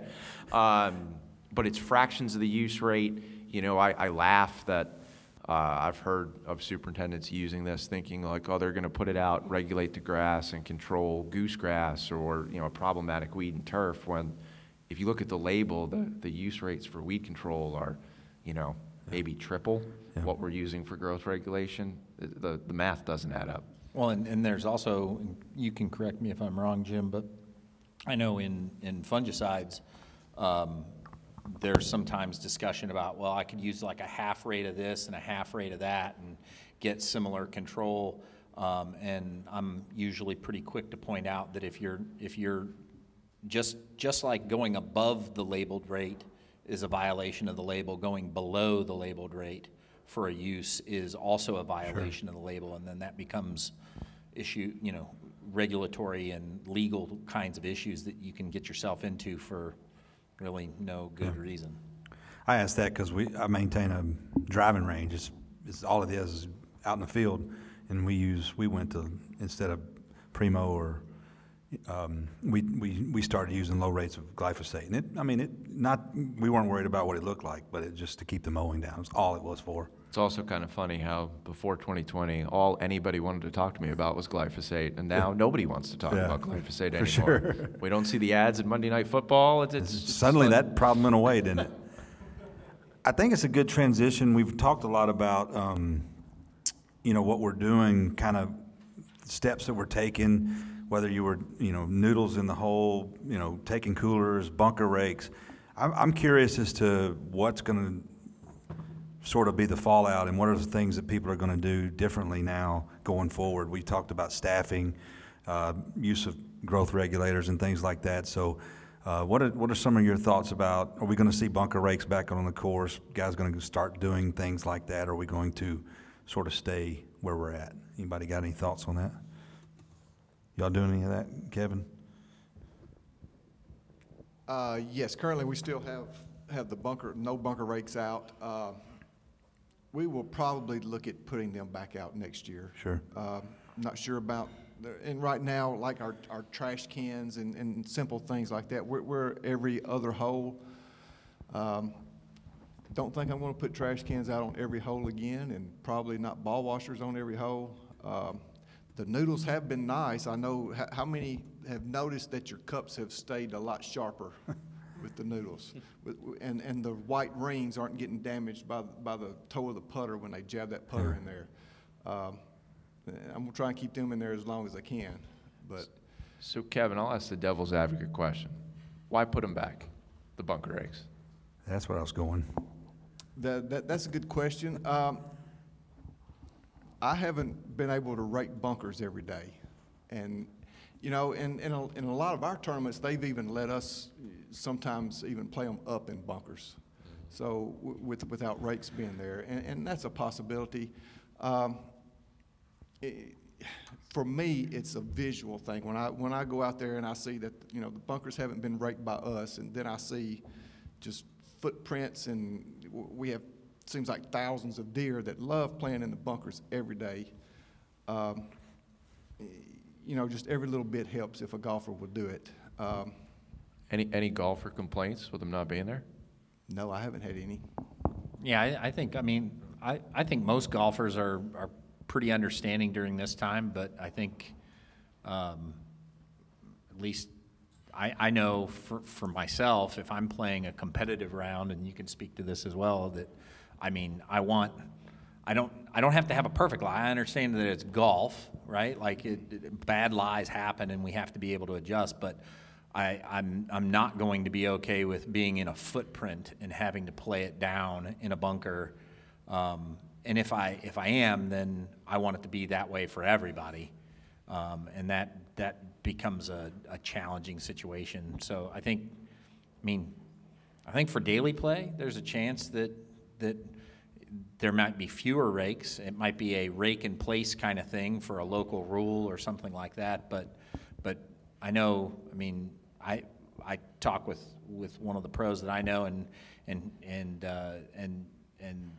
you guys haven't been signing scorecards, right? No, have not. And then he ran into an issue at the senior At the PGA senior, down yes, in he's a Florida, good where friend they of were mine, required to sign a card, and he didn't sign a card because they haven't been signing cards in Tennessee, and got DQ'd after being in top 20. And Right, that's, and that costs you money, that costs you berths in future qualifiers for the senior PGA and things like that. So like those kinds of things are like, some of that stuff is like, really? Like that, you had to do that of all the years to do that? You did it this year? You really were a stickler for a non-signed card? And I talked with Glenn about that, and there were some other issues there also. But Yeah. we started our tournaments out pretty much when we started back, pretty much no rakes on the courses, and we did get to play them up. And then we started carrying a rake per group. Right. And that's another option that we may look at doing is seeing if we can. I don't know how that's going to work with I hate saying this, but with the kind of clientele that we have, pretty regular. But that's a possibility for some of the private clubs, and you may already be doing that. And some places we played have already got the rakes back out. But yeah, and we have the rakes back out at our place, and one of the things that I think too, and this is worth mentioning, not just in a bigger sense, is that one of the things that I've kind of reflected on with all of this is that, to Jim's point about this being the largest management challenge you guys might face, it's also the first pandemic that we've had, regardless of and this is not to make any comparisons to other pandemics, but this is the first global pandemic that we have gone through as a society where there has been a ticker on the side of every single news channel, every single outlet, and then independent websites that keep track of how many people have it, how many people have died, how many people are in the hospital, et cetera, et cetera, et cetera. This is the first one that has had that. Previous to this, there has not been the case, and so those numbers are instilling this, a sense of fear, panic, anxiety among a lot of people in society, and in a lot of cases, this is a very serious virus. It's not something to be trifled with, for sure. But at the same time, there's a lot of things that happen that aren't necessarily like, for example, bunker rakes and things that are sitting out in the sun in ultraviolet light, which has been shown numerous times to kill viruses that are just sitting on the surface. And yes, it's a time thing, but those are the kinds of things that I sometimes bristle at, having the science background that I have, that I question, like how much of that is, whatever you want to call it, window dressing or to make people feel better, and that's a lot of it. But at the same time, I think it does, every little thing that we can do to help keep people safe is a reason why we're doing and able to continue to do the business that we're doing too. So I'm cognizant of that. But I think it's really important to keep those kinds of things in mind too. What about single rider carts for a fee? Do we think that'll stay? moving forward, that the golfer will have the option to, for a premium, take a cart by themselves as compared to riding with someone? I think it's got to happen. We're having a ton of breakdowns. I mean, the staff requirements to wash those carts. You know, instead of having 1 to 2 guys, we're having 3 to 4 guys every afternoon. And we're turning the carts over at least twice a day. We have 70 golf cars. Well, those cars, they need water more frequently. They need servicing more frequently. So it's not just it's beating the hell out of my turf kind of. Yeah, because a larger percentage of your cart fleet is going out. That's one of the big misnomers about there's more cart traffic. It's like there's not more cart traffic. You only have a certain number of carts in your fleet, but a larger percentage of that cart fleet is going out and turning over on a daily basis, right? So if went from 80 rounds a day to 150, that's roughly double. And then if everybody in that foursome is single riding, it's not doubled our cart usage, it's quadrupled. 4x'd it, yes. Yeah. So not just from a turf standpoint, but from my boss's economic bottom line standpoint, more breakdown. We got, out of our 70 carts, there's 8 broken down right now.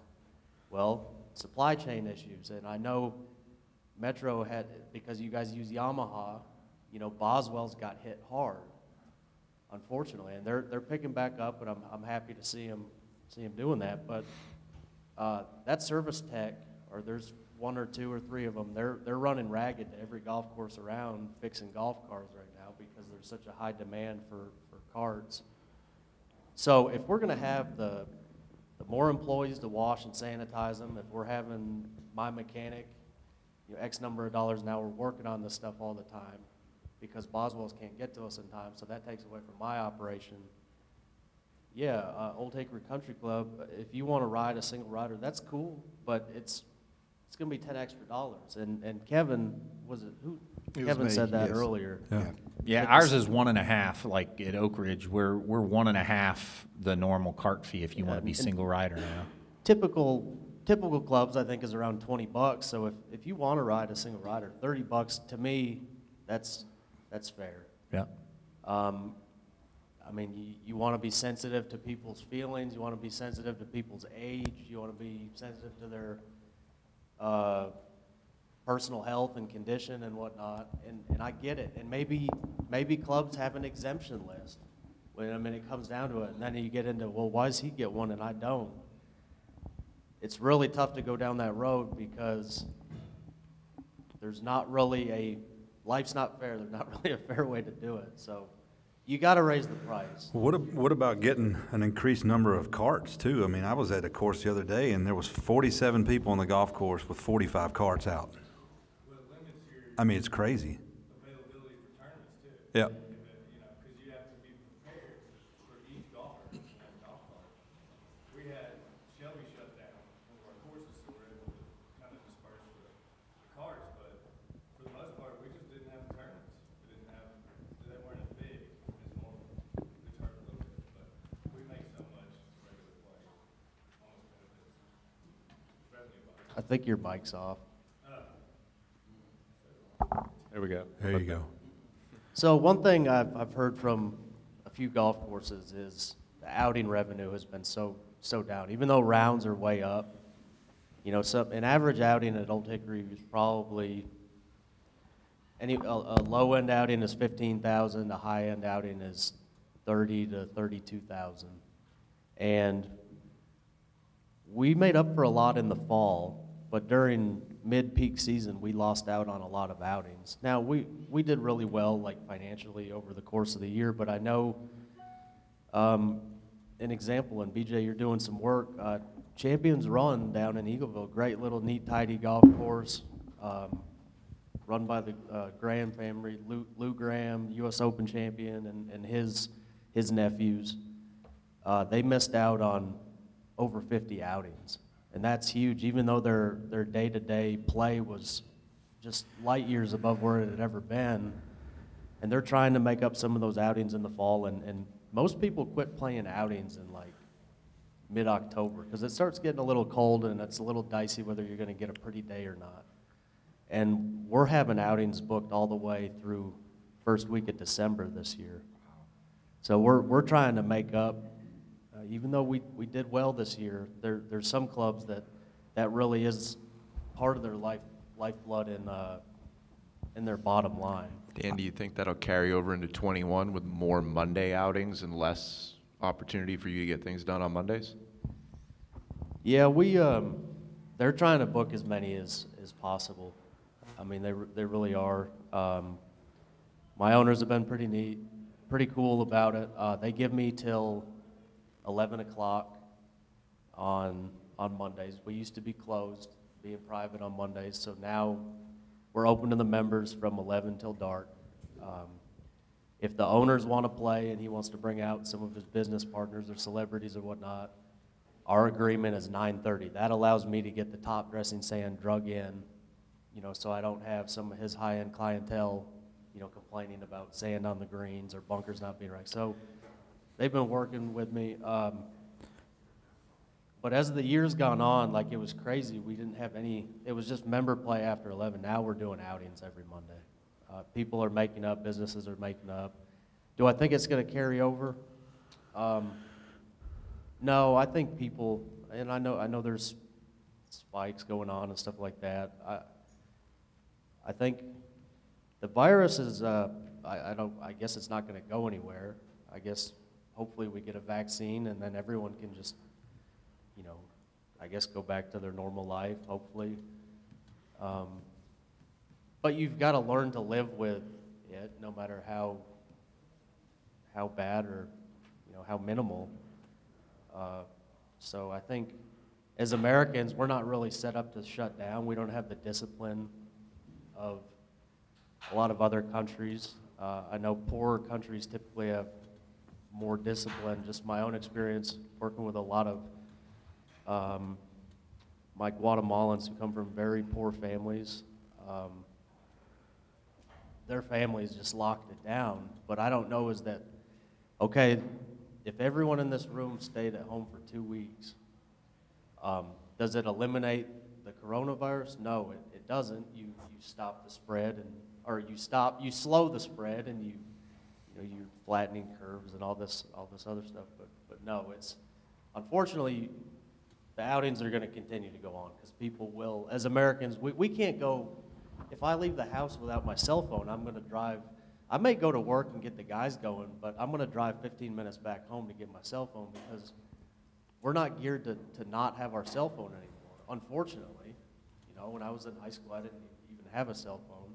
No big deal. Now, doing my emails and we're getting a lot of our media on our cell phones, which is it's good and bad. There's a comedian that actually does. I can't remember which one to give him proper credit, but he does I think it's Bill Burr, but he does a bit where he talks about if you really want to see where you're at as a human being, try leaving your house and going down around the corner with nothing in your pockets, no identification, no cell phone, no keys, nothing. And you did that as a kid with no worries. Like, yeah, Mom, I'm going out to play. Phew. And as a grown adult with a responsibility for providing for a family, like, you leave the house without your wallet. Like, how are they going to identify me if a truck hits me? They won't know who I am. And, oh my gosh, it's going to take weeks for my wife to find me. And it does illustrate, like, you're exactly right, like how attached we are to those kinds of things like a phone or what have you. It's absolutely true.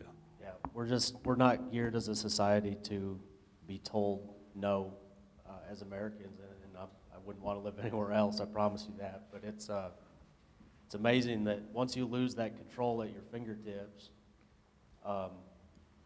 you just lock up.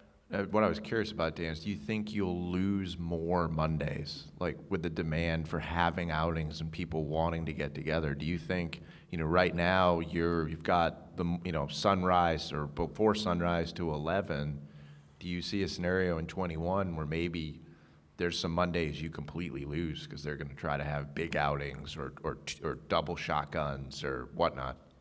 All right, so we've shifted, like, we lost some high school and private school outings that we had, some, booster clubs and stuff like that that wanted to be a little more conservative and go ahead and cancel it this year. But I'm in a little bit of, we picked up a lot of, like, music-related outings. Kid Rock did an outing, and Luke Holmes did an outing, and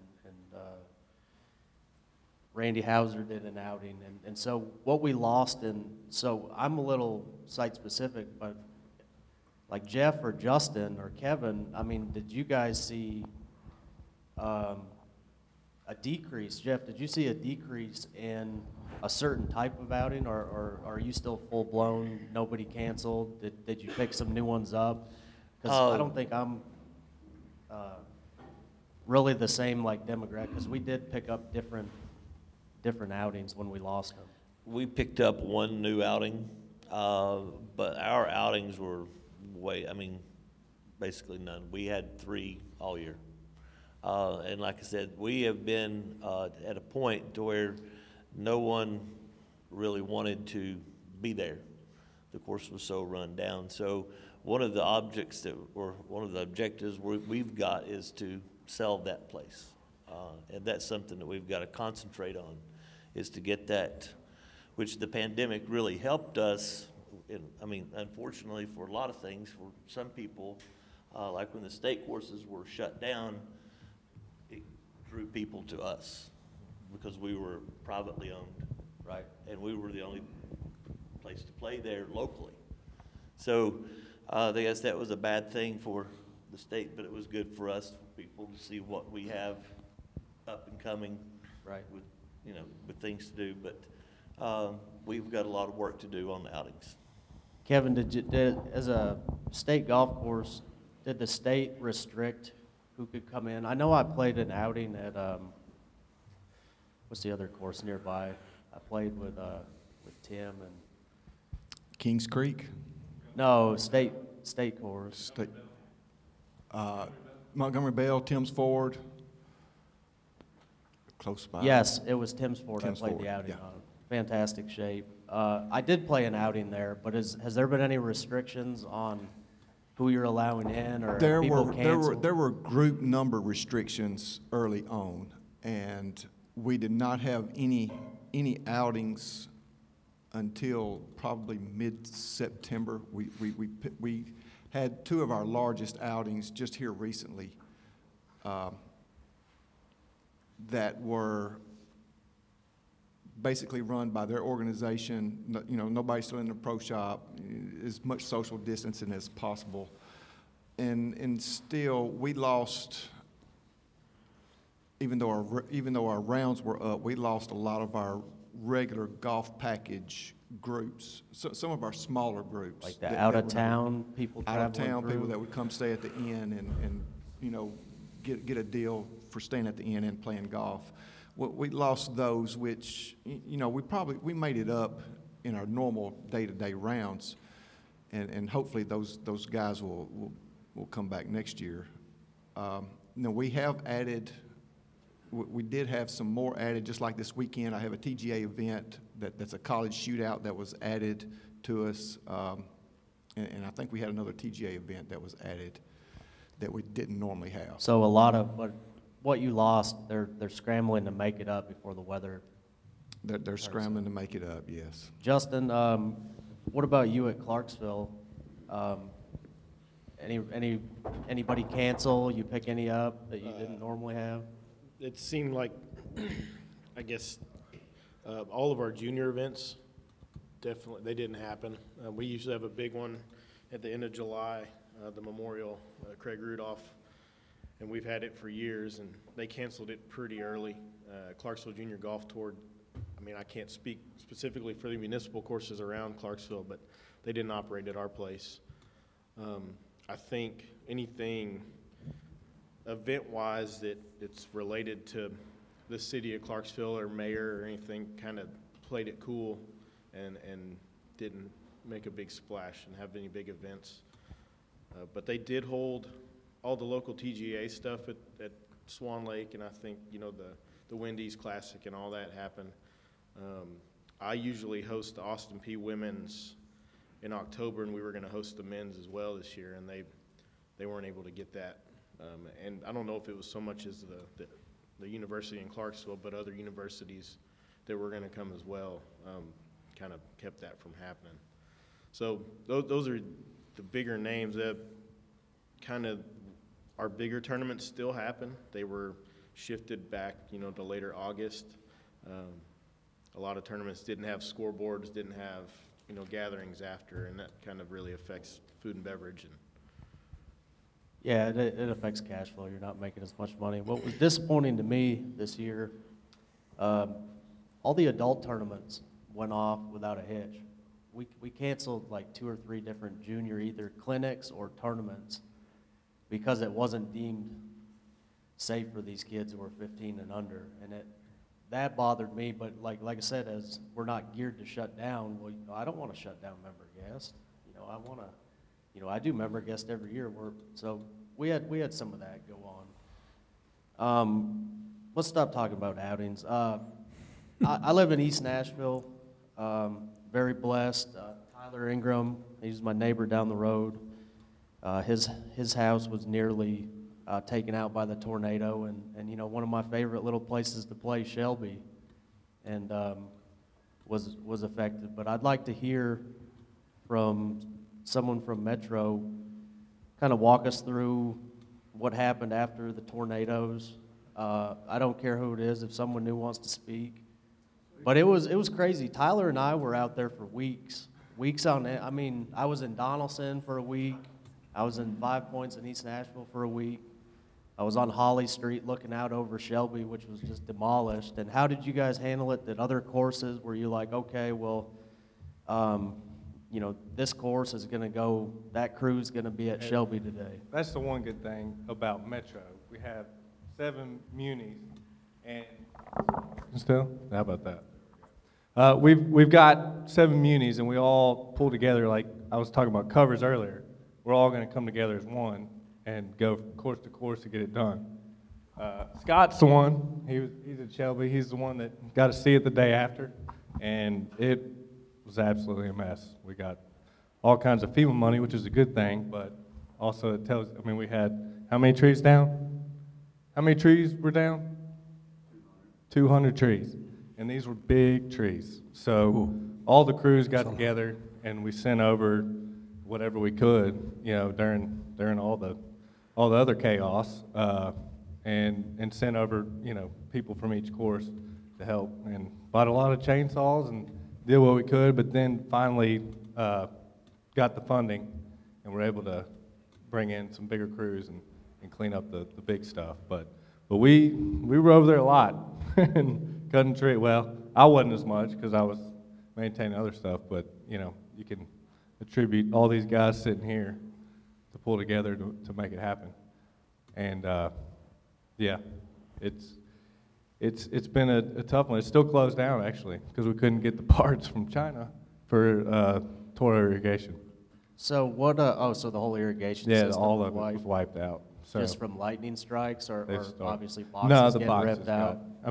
it kind of needed to go anyway. So it's a blessing in disguise, but at the same time, there's a lot of damage, Yeah. Golf course has been shut down. So all does summer. that FEMA money, will that be totally put into Shelby, or will Metro Oh, yeah. divide it among the 7? No, it'll have to be only for Shelby. Okay. So it's going to get a facelift. It's going to get Cart Pass, I think, right? They're working on Cart Pass already? And irrigation's going to be almost a full overhaul. So there's some good things to come out of it, but it's tough. Without Shelby shut down, we would probably not have had the staffing pro shop-wise to stay running through the whole pandemic. So there's some good and bad things, and McCabe got some nice Bermuda greens now. So There you go. There's some good things that came out of it for us, but largely, we were given a lot of free golf, so there's a lot of revenue kind of lost. It was good for morale for all the locals, but at the same time, it's like we were getting more play than we had seen in a really long time, and not getting any revenue from it, and Yeah, still having to maintain it, around them too. So I went out to play at shortly after, and I remember sitting on the tee box for like 40 minutes. There was probably 6 other groups just lined up to play, and I had 4 guys with me, so I just waiting on these groups ahead of me to play some free golf. But And they still get it after 5 o'clock. They'll line up. I mean, it's getting darker now, but so the pro shop will close. yeah, the pro and then shop they'll- closed down, and you got a line of people waiting to play free golf at 5 o'clock. It's nuts. But it's something like one day I was a little upset because I couldn't get my job done, and there was a nurse, a male nurse that was playing golf. And I went up to him, and I was nice to him. He kind of hit a ball at me. I was like, hey, man, and then, I was going to go up and kind of get mad at him, but I can't. He's a frontline worker. And he said to me, man, I don't think I'd make it through it without this golf, without playing golf today and being able to release from all the chaos that's going on around him. And that touched me. Yeah. It changed my perspective on everything. So is this something the city is promoting? I think that's Free the golf? take-home point. Well, we're trying not to anymore. But yes, it was on the news, and yeah, during the 2 months we were shut down, there was a lot of people playing golf, and it probably brought some of that clientele back. They're probably still playing our golf courses, hopefully paying now. That's the first I've heard of it. That's a really Right. cool story. Right. I feel like it should be So- talked about in more outlets, Yeah, like But, yeah, Making the Turn that- podcast. there we go. The frontline workers, we owe everything to them. It's amazing how this pandemic's really affected some people more than others, and we're sitting in a room where damn near all of us haven't been. So that's one thing to be extremely grateful for. Golf has been a great outlet for a lot of members at my place. 2 famous comedians, Kathleen Madigan and Nate Bargatze. Well, they play almost every day. They're not doing any comedy shows and haven't since March 15th. All right, they have enough income to live for quite a while without working. But then the gentleman who owns Zanies, he's become one of my best friends, but his name is Brian Dorfman, and his comedy clubs, they're open now under Mayor Cooper's really nice, whatever he's doing. I think they're at 75%, but he's lost so much money, and trying to keep all your employees paid, and it all comes back to, well, if I lose my job at the golf course, I got to go find something else, and maybe that something else, maybe I stick with it for a couple years. So you start losing your key people around you, and you might never get them back. But golf in general, for those 3 individuals in particular, Brian owns 10 comedy clubs across the country, and it's he's just losing thousands and hundreds of thousands of dollars, maybe weekly, monthly. I don't know his financials. And then, Kathleen and all the other comedians haven't performed. So they play every single morning, and it's their little getaway for the day.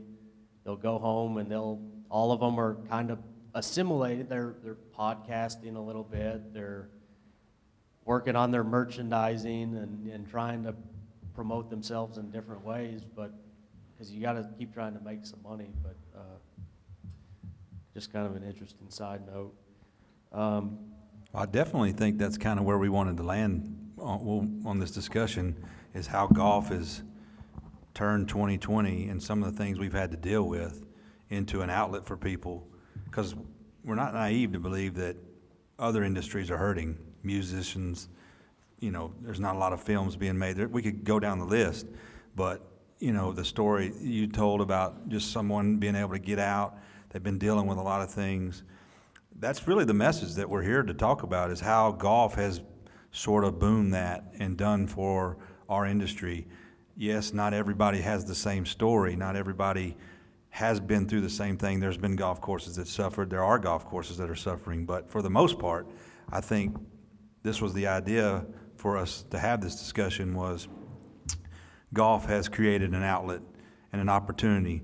early on, it was just get out and play and move around, and we were going to figure it out. And superintendents in general tend to be the best that I know of at figuring things out, way ahead of most people. They're kind of jack of all trades, and we did things just to get people, because we realized that was an outlet, and so here we are now at the back end of where things are sort of, hopefully turning around. And I see that as new people have come into the game, as things started to increase, that golf is going to continue to bring people in and pull people in because things are different and things have changed. And that's sort of my take home, and I think that I think that's kind of where we wanted to land, sort of towards the end here as we wrap this up, that maybe it has been the best year for golf. And, that's my sentiments on it. I don't know if anybody's got some final thoughts on it, but it's kind of where I'm at. Well, that hits home to our discussion out at Champions Run. Does anyone here have any solid data about how many 30-somethings, 20 to 30-year-old somethings that are, BJ and I accuse them of being on their phones all the time. How many new players have we got into the game this year? How many PGA pros, for instance, have said, yeah, we got a new client that we're teaching this year? Does anyone have any indication of their total rounds? How many of them are new rounds or new golfers?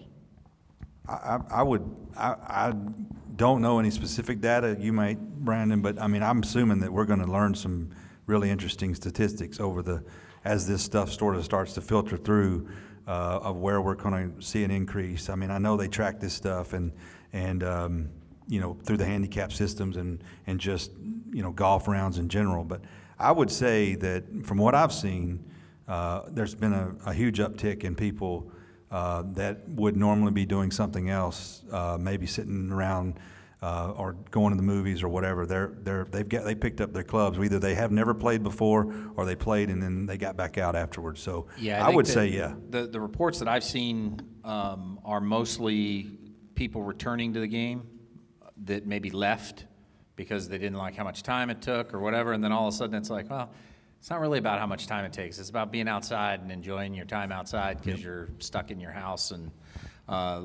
we have a faculty member that the teaching faculty get together every week on Zoom and kind of talk about best practices, things that we're figuring out or whatever. And one of the faculty members who's teaching mostly online commented that her favorite place in her house is no longer her favorite place in her house because she's been there so often during the last several months that she's now going to other places in the house to teach and be online because she's sick of being in what was once her favorite place. And I think that idea of being outside and getting fresh air and all of that all of a sudden has taken kind of a renewed importance. And then there are some indications that there are some new golfers coming in, people that have never taken up the game and that kind of thing, and I think that's a good thing. And I think the other piece too is that with rounds being up, I think the other kind of cool thing is that people are recognizing that, and it's not just our sport. It's beyond just our sport. If you talk to a bicycle shop owner, like you can't find a bicycle, like you cannot buy a new bike right now without having multi-month wait to get a bike. Because people are getting outside. And so just in terms of general health of the population, I mean, I can speak from personal experience. I got pretty serious about trying to lose some weight. I'm 2.5 pounds away from 50 and down since March 15th when we went into lockdown. And that's largely the result of the fact, and I joke around about it and make a joke about it because that's what I do, but I said, man, if this thing's coming after fat people, I don't want to be fat. And so I'm going to get serious about doing this. And you start seeing kind of that effect. And that's translated across society in general, I think, as people started realizing like, hey, I maybe need to make some different decisions about what I'm doing.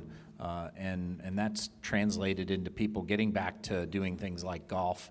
I know, Jim and I play pretty regularly every week.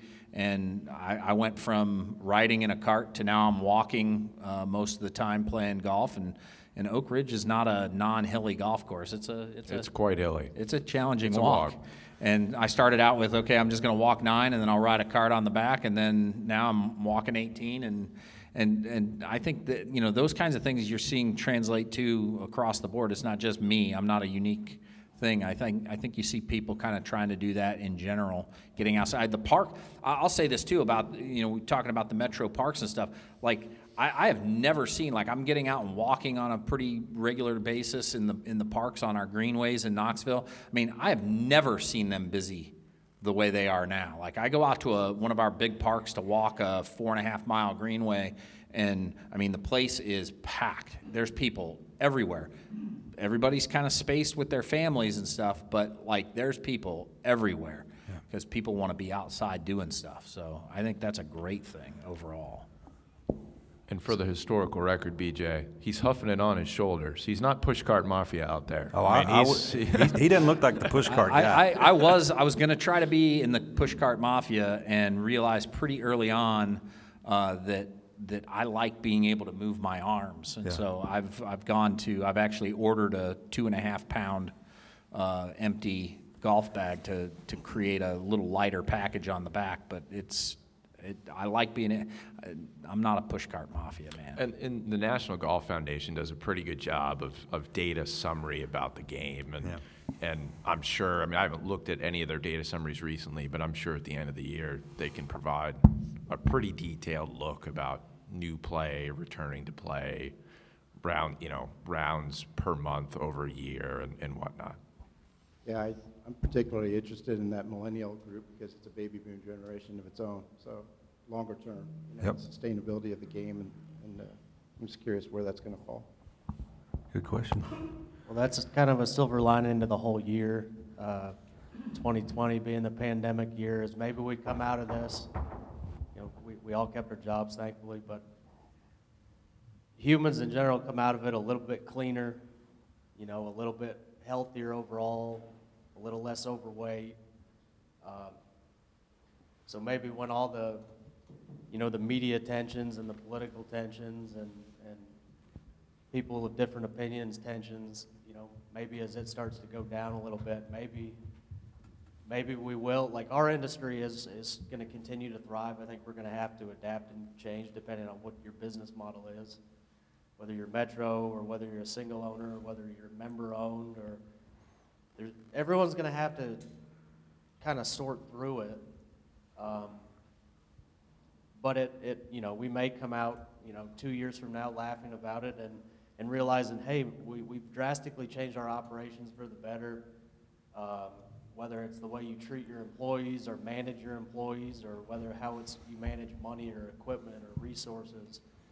So this year's been good and bad, and just a wide variety of emotions, but I think we're going to learn a lot from the year ultimately. That's all I really got to say. I know we're about to wrap up. I'll let BJ wrap up here in just a minute. I do want to thank a very good friend of mine the last 8 years, Tyler Ingram. He's the superintendent here at Bluegrass, for hosting us. Golf course looks awesome. Those latitude fairways just look amazing right now. I encourage all you guys to go out and play golf. I've only got time for 9 holes today, but encourage anyone who wants to play, who isn't already signed up, to sign up, or you know, maybe they got some loaner clubs. I don't know if you want to sneak out. But Tyler, place looks great. Thank you for having us.